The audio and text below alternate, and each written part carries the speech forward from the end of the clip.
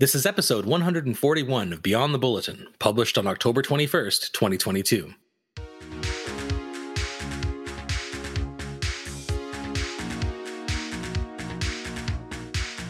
Hello and welcome to episode 141 of Beyond the Bulletin. From the University of Waterloo, I'm Brandon Sweet, editor of the Daily Bulletin. And from Media Relations, I'm Pamela Smythe.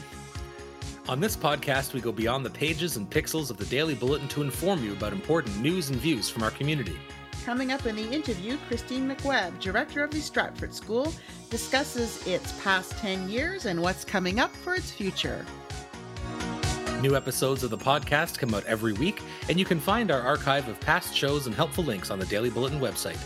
Please recommend us to your colleagues and connections at Waterloo. Thank you for joining us as we go Beyond the Bulletin.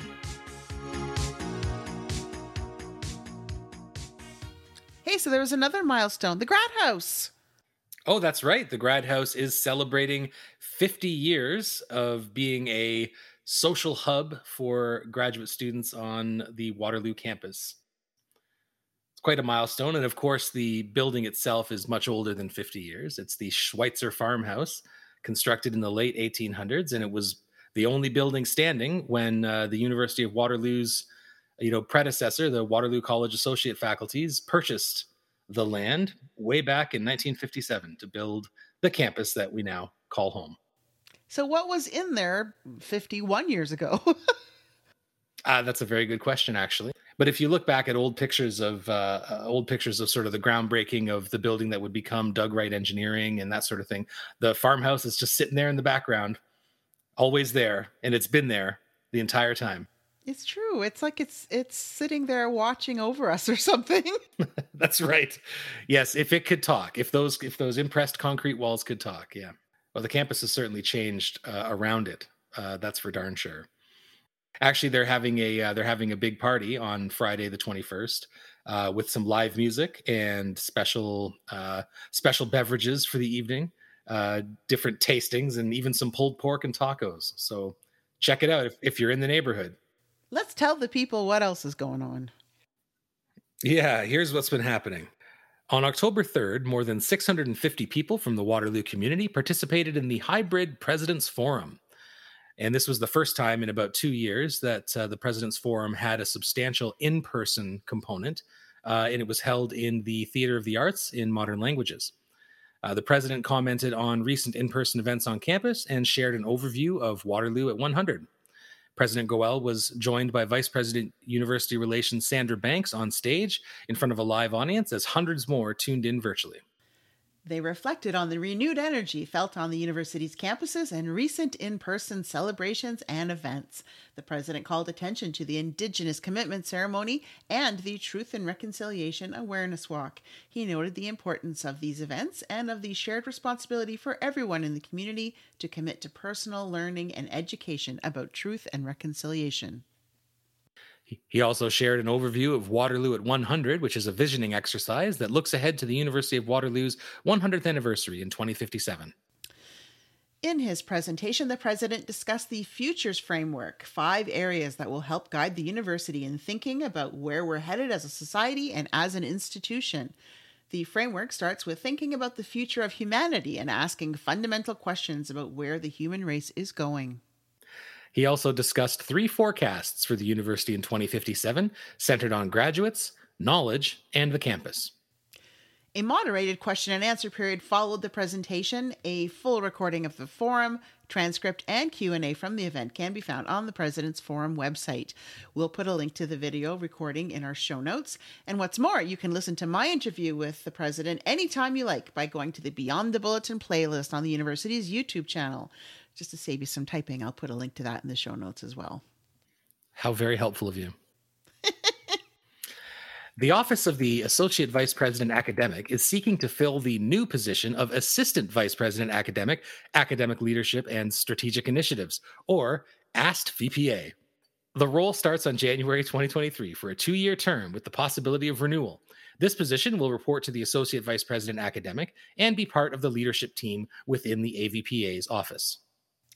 The role has 3 primary areas of responsibility: leading the academic leadership program, leading on behalf of the AVPA projects undertaken in the implementation of the university's strategic plan and serving as the AVPA's designate on committees. Applicants to this role should be tenured faculty members who have held and have been successful, that's an important qualifier, in their academic leadership roles. You can submit materials via email by Friday, October 28th. Full criteria and instructions for applying are on the Associate Vice President Academics website. We'll put the link in our show notes. Now, here's what's coming up. Well, Pamela, it's that time of year again. What time? Convocation time. Ah, the most wonderful time of the year. That's right. And this year, this fall, it's actually extra special because the university will be marking its 125th convocation on October 21st and 22nd. There will be 2 ceremonies occurring each day, with ceremonies for the faculties of Health, Science, and Mathematics on Friday, October 21st, and the Faculty of Arts, along with the faculties of Engineering and Environment, having their ceremonies on Saturday, October 22nd. The 125th convocation is a milestone for sure. I was going to say it's the quasquicentennial, but that's not exactly right because we're only 65. That's right. But anytime I can say quasquicentennial, I'm happy. That is a perfectly cromulent word. I really like that. Maybe we just say it's our quasqui convocation. The university's first convocation ceremony was held way back in 1960. So you do the math. So during the week of convocation, the university's central and alumni social channels will see a takeover of convocation-themed stories and content. So check out the homepage for stories on exceptional PhD candidates, class valedictorians, honorary degree recipients, and more. Convocation is a culmination of our students' hard work and dedication, and it's important we celebrate as a community. Follow along and celebrate online with the hashtags UWaterlooGrad, UWaterloo Traditions, and UWaterloo Proud. And the Give Thanks social media contest for convocation is now live on the UWaterloo alumni Instagram. Waterloo graduates and current students can enter to win one of 2 $500 MasterCard gift cards, courtesy of our BMO University of Waterloo MasterCard partnership. We'll put the link in our show notes. The Sustainability Office and Plant Operations and Environmental Services invite you to participate in Zero Waste Month. From October 17th to 31st, we're all encouraged to take part in fun challenges and events to support waste reduction on campus. Stay tuned throughout the month to get involved and to learn more about some exciting topics, including strategies for reducing food waste, specialty recycling programs on campus, and repairing and upcycling clothing and household items. Zero Waste Month activities will include the launch of the Shift Zero Pledge, where you can show your support for a sustainable, zero waste future on campus by signing the pledge. There's the Shift Zero Waste sorting game, which you can play to test your sorting smarts. The Shift Zero Waste sorting app is available for iOS and Android, or you can play it in a web browser. And the Zero Waste Fair, which takes place in the DC Fishbowl on Friday, October 28th from 10 a.m. to 3 p.m., where you can chat with groups on campus who support waste reduction programs and initiatives. Plus, the first 150 people who bring their own mug will get free coffee. And there's no word on whether that free coffee is itself recycled. For more details, please visit the Zero Waste Month webpage. We'll put that link in our show notes. And now the interview. The Stratford School of Interaction Design and Business is celebrating its 10th anniversary. Our next guest has been there since its inception. Christine McWebb is a professor of digital cultures and also the director of the Stratford School. It is home to the Honors Bachelor of Global Business and Digital Arts, or GBDA program, and the Master of Digital Experience Innovation, or MDEI. Welcome to the podcast, Christine. Thank you so much. It's very nice to be here. When it started, it was the Stratford campus, and in 2017, it became known as the Stratford School of Interaction Design and Business. A rose by any other name, as they say. But tell me about the significance of the name change. It was a name, not really a name change, but we actually didn't have a name before. So we were just by default called the Stratford campus because it was a campus in Stratford. And we, in 2017, after many, many consultations, became the Stratford School of Interaction Design and Business in order to reflect appropriately not just the location, but also what we do at the school. And like you said, yes, it was a new name, but it was a lot more than that. So we also became an academic unit in its own right, which was important because we were able to hire faculty members to have access to research, increase our research profile moving forward. So that was a real game changer. Prior to that date, our faculty members were actually hired into other units in arts, so in fine arts, in economics, communication studies, sociology, and so forth. And they had teaching duties to the Stratford campus at the time. So it was really quite impossible to create a research profile and to create a unit in its widest sense at the Stratford campus. So the Stratford School of Interaction Design and Business was a step into the future of the school. How do you describe the research profile at the Stratford School? Yeah, so since 2017, because of that change, we have hired about 10 junior faculty members.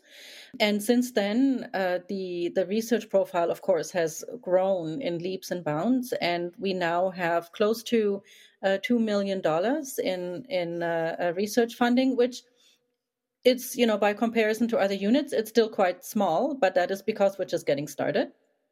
And I suspect that there will be a significant growth in the next few years.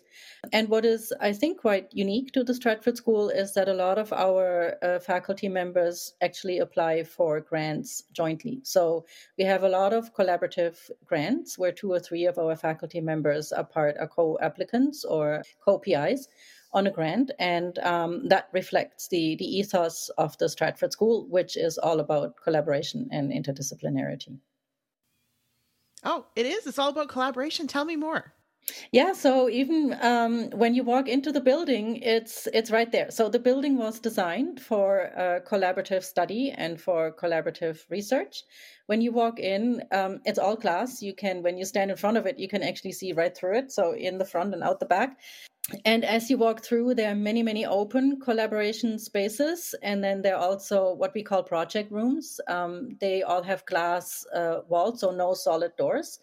And they're all whiteboarded. And the reason behind this is that when students and faculty members walk around, they can look in and see what others are working on. And it opens up for dialogue. So even in the design of the building, it's all about collaboration. And then that's also how we teach. So we are very team-based and project-based in our pedagogy and curricular approach. It has served us quite well. Our students are very apt at teamwork, and this is something that the employers have told us a lot after they had the opportunity to hire our students for internships.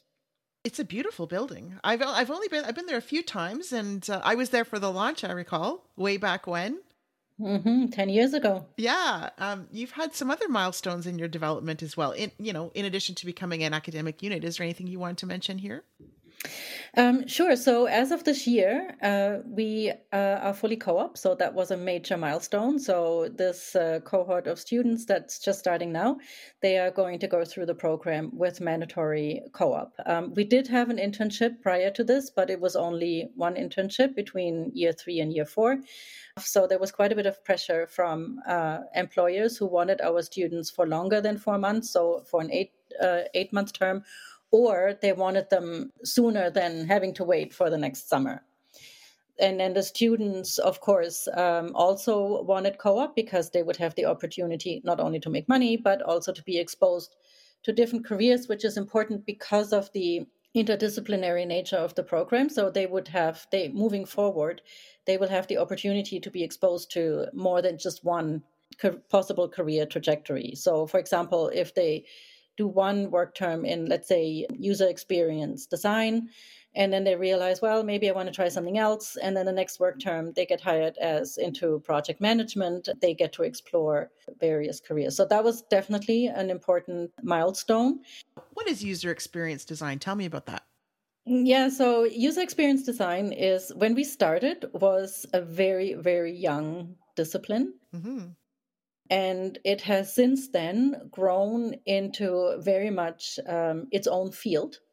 And user experience, even the term, just broadly speaking, is about how you experience a product or a service. And product can be physical or digital. So when we first started, our user experience courses were all about how you experience a website. So is it easy to follow through? Is it easy to find the areas that you want to click on? Is it readable? Is it accessible? And those kinds of things. The discipline has now moved much broader into what we call experience design. So the word user has been dropped because it now includes also physical experiences. So, for example, when you go to a museum, what is the best way to walk through the museum? It includes service design. So if you provide a service to your customer, what would be the best way from start to finish to move your customer through that experience? So it's actually become much, much broader in terms of its application. The key here is that it's human-centered. It makes me think of IKEA. Exactly. Yeah. You have to go through, you can only go through their way. Exactly. Yeah. Well, let's talk a little bit more about these programs. So the Honors Bachelor of Global Business and Digital Arts. So I think it's important to know that that is by far our biggest program. So it's grown about 7 to 10% year over year. And just this last year, we had a growth of about 35%. Oh, yeah, it's been very successful. We have about 700 to 800 students in that program. I think one of the reasons why it's so successful is because our students are being trained not just in one discipline, right? So, for example, user experience is one area that the students study and that is linked to other areas. So I think the best way to describe it is if you look at the three main pillars of creativity, technology, and business, which we cover in the program, but we don't cover them as distinct subdisciplines, but we bring them together. So in the first 2 years, the students learn the foundations of videography, of storytelling, of design, user experience design, and interaction design. And then in the last 2 years, we try to get them to bring everything that they have learned together, culminating with the capstone course in fourth year, which is a team-taught and project-based capstone course where they work with either a design competition, an industry partner, it depends on the year, on a major project. And at that point, they are asked to bring together the theoretical knowledge in digital cultures, in ethics, so design ethics, and they bring that together with the applied knowledge that they have acquired around, like I said, storytelling, videography, photography, and design. We have had the opportunity several times now where we were able to work within the parameters of a design competition in the capstone course. So the biggest one, or the most prestigious one, let's say, I think was the Royal Society of the Arts. And they have an annual design competition. It's out of London, England. It just fit very, very well with the capstone course in terms of the curriculum and in terms of timing. So they are very, very good in supporting students. They provided us with a lot of curricular material for the course. And so the students participated. They signed up and they participated in this design competition. There were about 700 entries worldwide. So it's really quite the stiff competition. And one of our student teams, this was in 2018, won first place for best business case. So wow. We were very proud of the students and the what they developed. So the challenge was to design it was very, very broad. So to design for social good. And it didn't just have to be an app, it could be anything. So our students designed a program, which they called Hungrier. And it was an app with accompanying business case and explanatory video in order to provide long-haul truck drivers with healthier options for eating. So as part of the background research, our students actually spent quite a bit of time interviewing truck drivers and learned a lot, I think. I think they did a very thorough job to develop their business case, and it led them to win this competition, which was quite amazing. It's fantastic. Now, the Master of Digital Experience Innovation, or MDEI, that's also been around for a long time. Actually, that was our first program. So when we first started, before the building even opened. Our current building opened in 2012, of course, but we started the MDI program actually in 2011. And we recruited kind of at the last minute 16 students from international and domestic. And we ran the program out of a refurbished hotel in downtown Stratford. So that was quite something. Let's just say that we have moved on since then. Wow. It's kind of a nice story to think of. Like, I'm sure it wasn't nice, maybe so nice at the time, but it's a nice thing to look back on and say, wow, look how far we've come. Yeah, that, but also actually it was nice at the time because there were only 16 students, and so we could really take our time. And the ratio professor to student, I mean, 1 to 16 is amazing, right? And I think they actually had a very, very good experience. I mean, it was a startup operation. Yes, we still had to iron out a lot of kinks in where we wanted to go, but I think it was nonetheless a good experience for the students.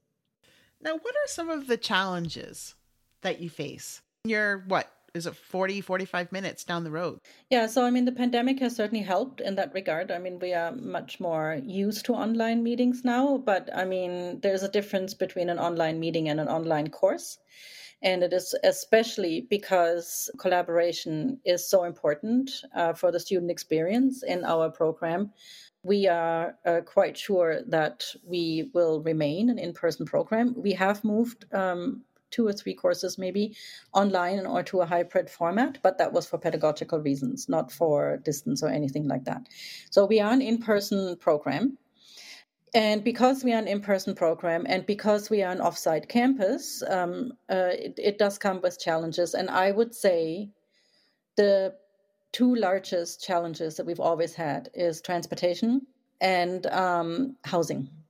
And so this is definitely our number one issue that we are trying to resolve.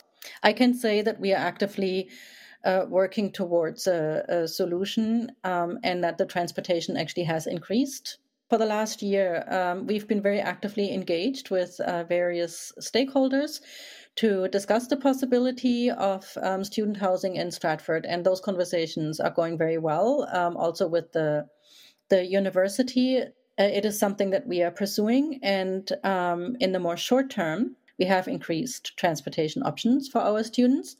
In terms of there's now a bus route that goes between Stratford and Waterloo that our students can take advantage of. And we have been able to talk to them and adjust their schedule. So it's actually quite conducive to our schedule for classes. And then we also have a shuttle service that we have put in place in the shorter term. And that's also well used by the students. A lot of the students carpool, so they organize themselves. So there's no issue getting the students there. It's just that it's not an ideal world, right? So I think we can do better, and that's what we're striving for. What else is coming up for the future? We are also in the approval process for a master's and PhD program in user experience design and research, and it's projected to launch in 2024. And the reason why we decided to develop a PhD program and the master's as well, but for the PhD is that there actually isn't one in the field in Canada. Oh. So a lot of our young faculty members come from the States and Europe. And so that is a gap in our educational system in this country. And so that is a gap that we are trying to address with those programs. And then longer term, we certainly want to strengthen our research profile. And I think that's going to be a natural course because we continue to hire very, very strong, excellent faculty members. And so that's going to happen. We provide them with a lot of support. So I'm very, very optimistic about that. And we are certainly off to an excellent start when it comes to our research profile as well. Wonderful. So this would be the first PhD program of its kind in Canada? That's correct. Yeah. So there's nothing close to what we are proposing because our PhD program will be interdisciplinary in nature. And this is not something that exists in the country at this point. So basically you're starting from scratch.